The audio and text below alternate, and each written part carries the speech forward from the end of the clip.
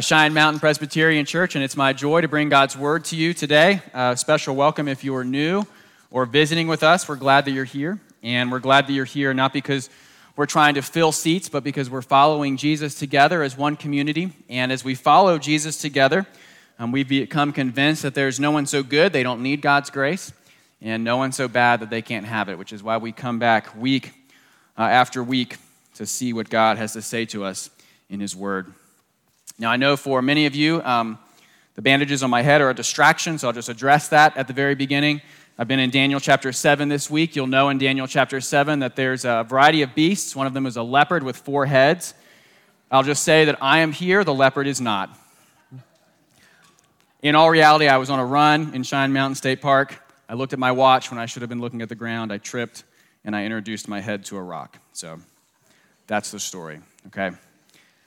Let's put that aside. We're in Daniel chapter 7 as we continue our study in the book of Daniel. You'll remember that the book of Daniel tells the story of a man named Daniel who is a faithful Israelite who was living in exile in Babylon near the end of the 7th century BC, and then mainly what we've been looking at is the 6th century BC. And you'll remember that the book of Daniel primarily does 2 things. First of all, it is meant to encourage us. No matter how bad things get in the world, God is still in control. He rules and He reigns over the nations. Not only is it meant to encourage us, though, it's also meant to instruct us that we would know how to live faithful lives in a foreign land. Now, we have ended chapters 1 through 6, which is the narrative portion of Daniel, and now we're heading into the dreams and visions that Daniel has, beginning with Daniel chapter 7, which actually is one of the most famous and important chapters in the entire Bible. And it's actually the background. It explains for us why it is that Jesus refers to Himself as the Son of Man. And so we're going to see some of the same questions and issues that we saw in chapters 1 through 6, but from a different perspective, from a different angle. And that's true this morning. Our Lord Jesus tells us in Matthew chapter 24 that we're going to hear of wars and rumors of wars. And He tells us not to be alarmed, that this must take place before the end. So we know there's going to be chaos in this world. And so our question this morning is this: how does being a Christian change how we think about the events, the powers of this world? As we read the news, perhaps we're confused. We wonder if God is involved not just in our lives, but also in the world. We can look just this past week, this past month, all sorts of things that are going around the globe. We are wondering, is China going to invade Taiwan? We might look this last week at the ongoing conflict between Israel and Hamas, the ongoing bombing that's occurring in the Gaza Strip. We had hackers take down the Colonial Pipeline on the East Coast. And then there's rumors, there's arguments about whether we are or are not facing inflation. Put another way, we would ask this: how does being a Christian change how we read the news? How do we maintain hope and confidence that God is still in control, that He knows what's going on and He's in charge in the midst of real time, real space, instability, and wickedness in this world? It's for that reason that Daniel is given this vision in Daniel chapter 7, and so I invite you to turn there with me now. You can turn in your worship guide, you can turn in your Bible, or you can turn on your phone. No matter where you turn, remember that this is God's Word. And God tells us that His Word is more precious than gold, even the finest gold, and it's sweeter than honey, even honey that comes straight from the honeycomb. And so that's why we read now Daniel chapter 7, starting at verse 1. In the first year of Belshazzar, king of Babylon, Daniel saw a dream and visions of his head as he lay in his bed. Then he wrote down the dream and told the sum of the matter. Daniel declared, "I saw in my vision by night, and behold, the 4 winds of heaven were stirring up the great sea. And 4 great beasts came up out of the sea, different from one another. The first was like a lion and had eagle's wings. Then as I looked, its wings were plucked off, and it was lifted up from the ground and made to stand on 2 feet like a man. And the mind of a man was given to it. And behold, another beast, a second one, like a bear. It was raised up on one side. It had 3 ribs in its mouth between its teeth, and it was told, 'Arise, devour much flesh.' After this I looked, and behold, another like a leopard with 4 wings of a bird on its back. And the beast had 4 heads, and dominion was given to it." Verse 7. After this I saw in the night visions, and behold, a 4th beast, terrifying and dreadful and exceedingly strong. It had great iron teeth. It devoured and broke in pieces, and stamped what was left with its feet. It was different from all the beasts that were before it, and it had 10 horns. I considered the horns, and behold, there came up among them another horn, a little one, before which 3 of the first horns were plucked up by the roots. And behold, in this horn were eyes like the eyes of a man, and a mouth speaking great things. Verse 9. As I looked, thrones were placed, and the Ancient of Days took his seat. His clothing was white as snow, and the hair of his head like pure wool. His throne was fiery flames. Its wheels were burning fire. A stream of fire issued and came out from before him.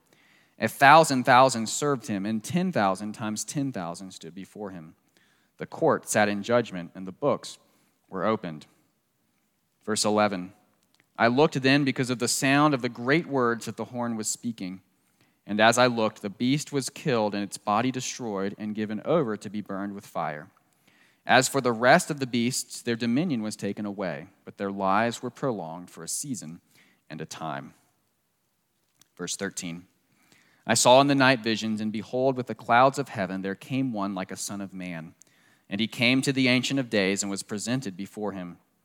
And to him was given dominion and glory and a kingdom that all peoples, nations, and languages should serve him. His dominion is an everlasting dominion which shall not pass away, and his kingdom one that shall not be destroyed. Verse 15. As for me, Daniel, my spirit within me was anxious, and the visions of my head alarmed me. I approached one of those who stood there and asked him the truth concerning all this. So he told me and made known to me the interpretation of the things. These 4 great beasts are 4 kings who shall arise out of the earth, but the saints of the Most High shall receive the kingdom and possess the kingdom forever, forever, and ever. Verse 19. Then I desired to know the truth about the 4th beast, which was different from all the rest, exceedingly terrifying with its teeth of iron and claws of bronze, and which devoured and broke in pieces and stamped what was left with its feet, and about the 10 horns that were on its head, and the other horn that came up, and before which 3 of them fell.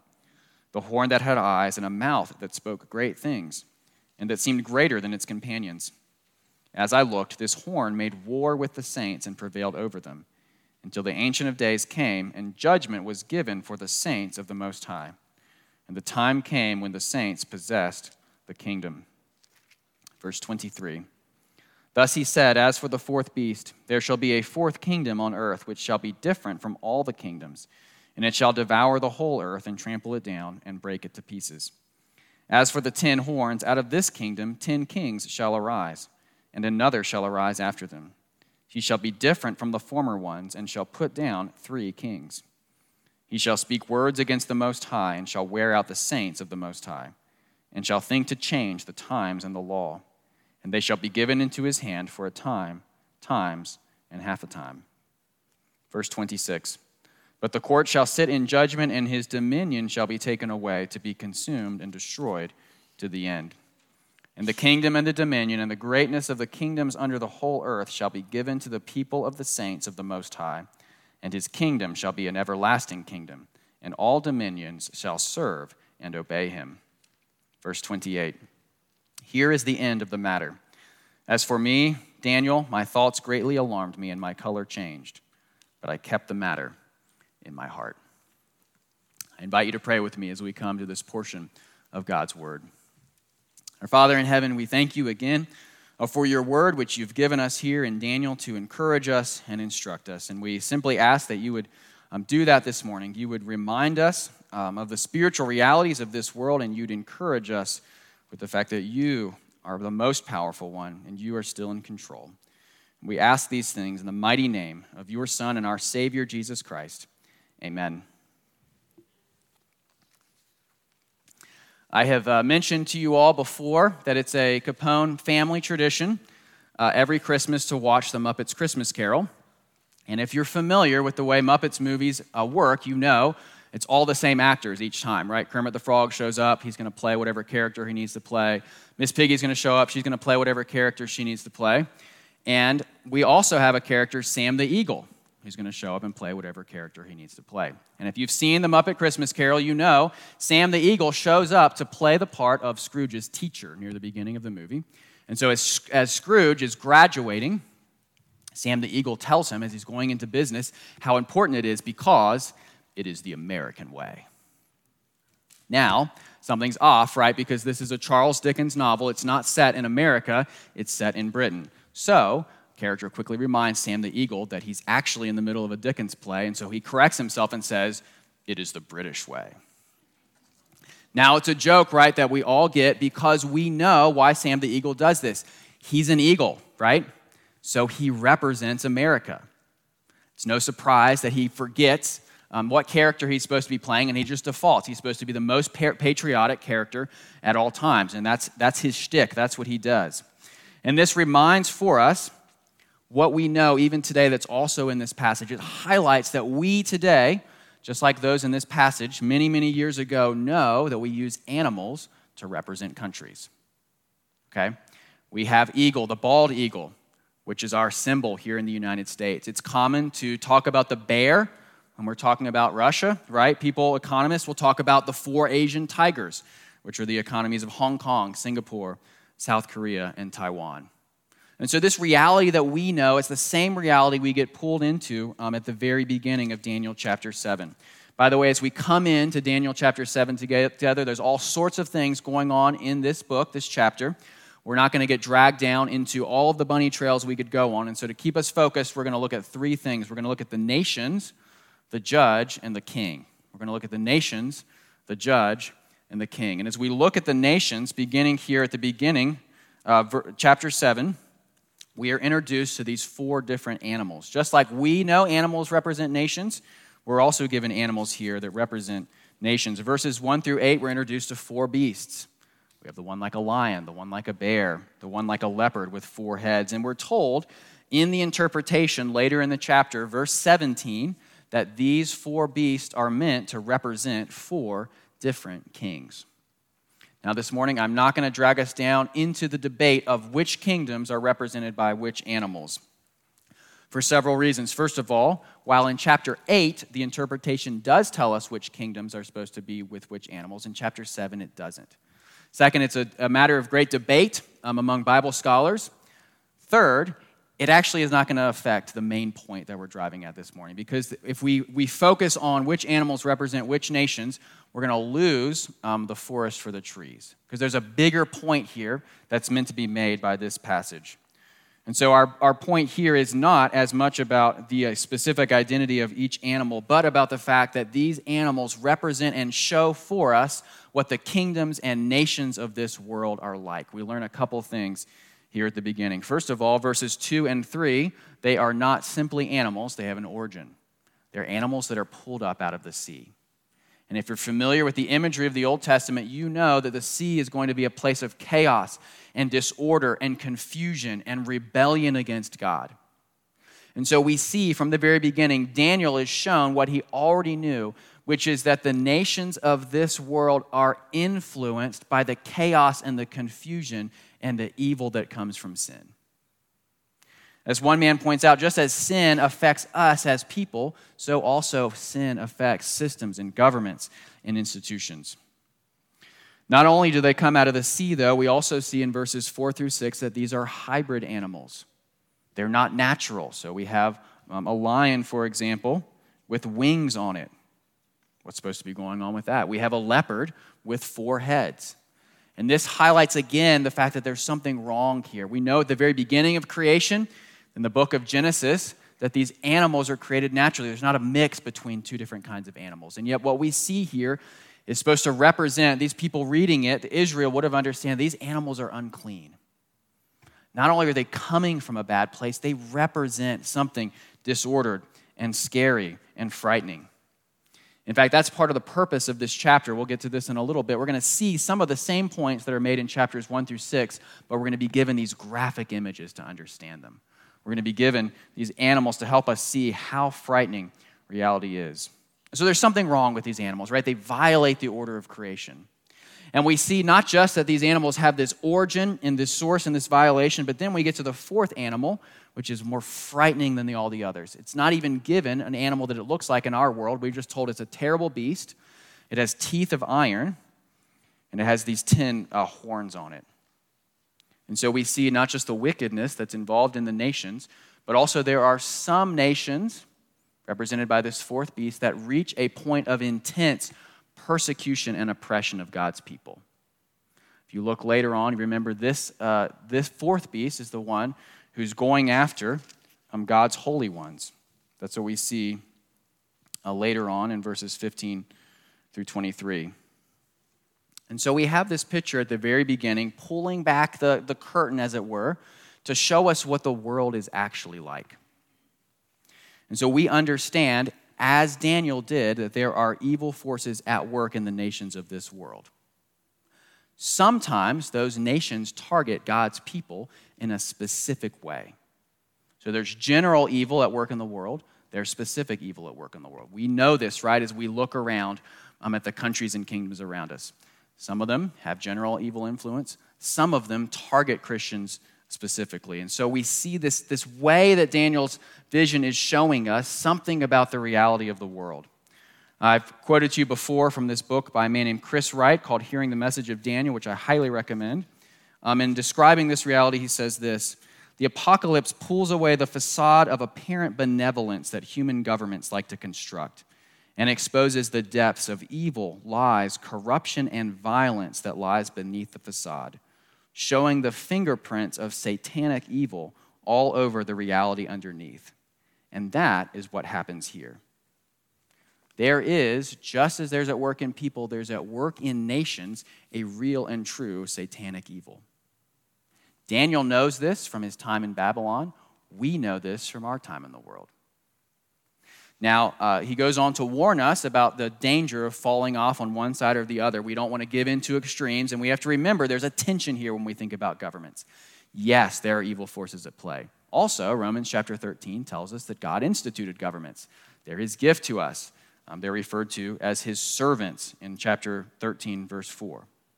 So we experience that tension in the world. We need governments, right? It's essential. Also, we know there are evil forces at work and at play. And so I asked this question at the beginning: how does being a Christian change how we read the news? First answer is this: we know as we look at the events of this world, they are not simply benign, but there are evil powers and forces at work behind the scenes. What may appear to be innocent is at times a hybrid beast that has come out of the sea. And so as Christians, we're not naive. Now at the very end here, remember the last verse, Daniel's greatly alarmed, and after hearing that, you may be greatly alarmed as well. But we're given not just the reality about the danger, the wickedness of the nations, but we see even in these verses, these beginning verses, hints that God is in control. We have these divine, what's called divine passives. So verse 4, when we're reading about the lion, his wings were plucked off. He was lifted. He was made to stand. The mind of a man was given to him. Well, who's doing all these things? God is the one who's doing all those things. Yes, these nations have satanic powers at work, and God is still at work through them. There is evil, and God is still in control. What's implicit there in verses 1 through 8 becomes explicit in verse 9. So I invite you to look with me there. He said this vision of the beasts. Now he has a vision of a man on the throne. And we see in verse 9, he says, as I looked. Now, I want to pause here for a second on this phrase, as I look, because it's telling us something very important. It is telling us that these are two things that are both going on at the same time. And I want you to think about it in this way. If you've ever watched an inspirational sports movie, you know there's a training montage. Okay, so I'm going to give you an example. Rocky IV, there's a Russian fighter, Ivan Drago, and he comes up against Apollo Creed. If you know the story, you know Apollo Creed dies. Sorry to spoil it for you. And so Rocky decides he is going to challenge Drago. He's going to defend the honor of his friend who's been killed. Now, Drago's afraid that his life is going to be in danger in the United States, and so Rocky has to go over to the Soviet Union to train because that's where the competition is going to happen. And we see this montage going back before them. Drago is training in this elite gym. He's taking drugs. He has all these doctors and trainers surrounding him, and we watch him do his thing. Then we see Rocky. Rocky's out in the middle of nowhere. He's in a cabin in the snow, and he's using farm equipment to train. So Drago's got a real bar with weights, and he's doing his overhead press. And then we see Rocky, he's got a log that he's overhead pressing. In other words, there are two things going on at once. Yes, Drago is scary, and Rocky is training. There's not just one reality, there is another reality. That's what we're being told here when we said, as I looked, he's watching both things happen at the same time. Yes, the nations are ferocious. And guess who's also at work? It is this character we meet, the Ancient of Days. We're told in verse 9 that he has this clothing and this hair that's white. This is here meant to represent his holiness. You can imagine Gandalf the White if you want, just emanating power. And not only does he have this whiteness that's showing his purity and this holiness, but also this throne that he's sitting on is surrounded by fire as well. And so we see there not just his power, but also his judgment. There is this great and terrifying figure that is meant to remind God's people that in spite of the wickedness and threats of the nations, their judge is still on the throne. And he is filled with purity and holiness and power and justice. And in fact, that's the justice that we see him bring in verses 26 and 27. First of all, verse 11, as I looked, the beast was killed and its body destroyed and given over to be burned with fire. This is the fourth beast that's persecuting God's people. The Ancient of Days doesn't stand for it. Instead, he judges it. Same thing in verses 26 and 27. But the court shall sit in judgment, and his dominion shall be taken away to be consumed and destroyed to the end. And the kingdom and the dominion and the greatness of the kingdoms under the whole earth shall be given to the people of the saints of the Most High. His kingdom shall be an everlasting kingdom, and all dominions shall serve and obey him. And so the point is this: our God evaluates and judges the kingdoms of this world. Yes, they are frightening and ferocious. He is more powerful still. Now, if you've been with us in the book of Daniel, we've seen that before, right? In a sense, this is a form of repetition. And so you might be asking, what does this passage have to give us that's new? Why do we need to be in chapters 7 through 12 when we've already gone through chapters 1 through 6, right? We've already seen that God's the one in control. We're already seeing that he rules and reigns over the nations. One answer is this: this apocalyptic vision gives us images to hold on to and remember. In other words, this vision of the beasts, this vision of the Ancient of Days, it's not instrumental. It's not for us to pull out some kind of sentences and then leave the image behind. No, the image is meant to capture our imagination. It's meant to show us something that we remember and sticks with us. We are meant to look at the reality of this world and also remember the reality of God's greatness and his power. And so I want you to think about this, right? It's not just that God is in control, but that the author of this book has given us something to remember. So I brought with me my weekend edition of the Wall Street Journal. I've asked you this question: how do we read the news differently as Christians? And so I'm just going to give you a few examples. First of all, this weekend we have Israel ramps up Gaza bombing. How should I think about that as a Christian? Well, I know that's going on. Also, the Ancient of Days is sitting on his throne in pure white and splendor, surrounded by fire.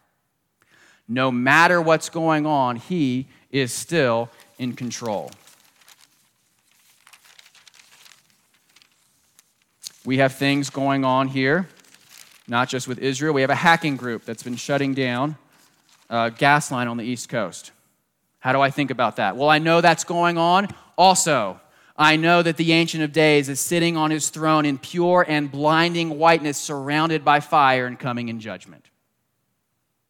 I think it's possible, at least the news tells me, that China might want to invade Taiwan. How should I think about that? Well, I know that's happening. I also know that God's in control of the nations, and he's sitting on his throne as a judge in pure and blinding whiteness, surrounded by fire. Brothers and sisters, the point for us is this. It is tempting at times for us to read the news in the foreground and keep God's sovereignty in the background. What Daniel's vision is telling us is the opposite. We put the news in the background and we keep God and his sovereignty in the foreground. No matter what is happening, it is always happening underneath and below the fact that God is the great king and judge who is in control of the world. And no matter what happens now, he will win in the end. It is meant for us to have, what I've mentioned before, a heavenly perspective on an earthly reality.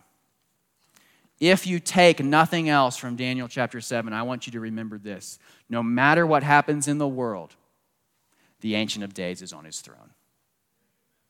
He has pure and splendid and blinding whiteness because of his purity and his holiness and his power. And because of his judgment, he's surrounded by fire.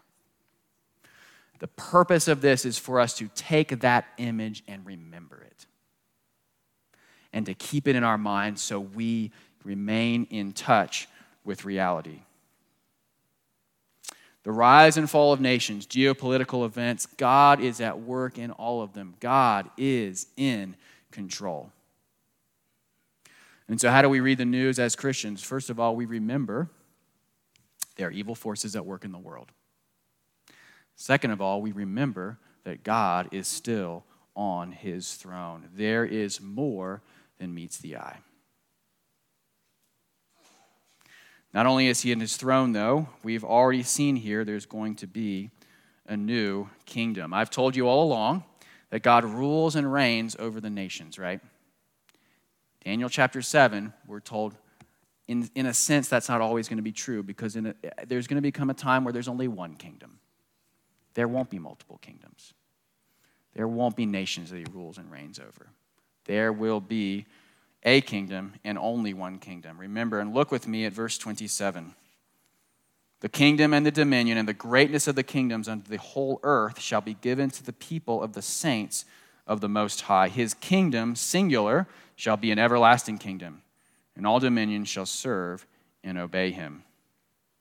Not only are the nations under the influence of evil forces, not only is God our great judge, but he has a coming kingdom. A coming kingdom, by the way, again, verse 27, when the saints of the Most High, that's us, will rule and reign with him. And so that brings us not just from the nations and the judge, but also to the king. Look with me now at verse 13. We see this vision of a different kind of ruler. I saw in the night visions, and behold, with the clouds of heaven, there came one like a son of man, and he came to the Ancient of Days and was presented for him. Note immediately the contrast here. At the beginning, we saw hybrid animals. Here, we see a man. Okay? They have rule.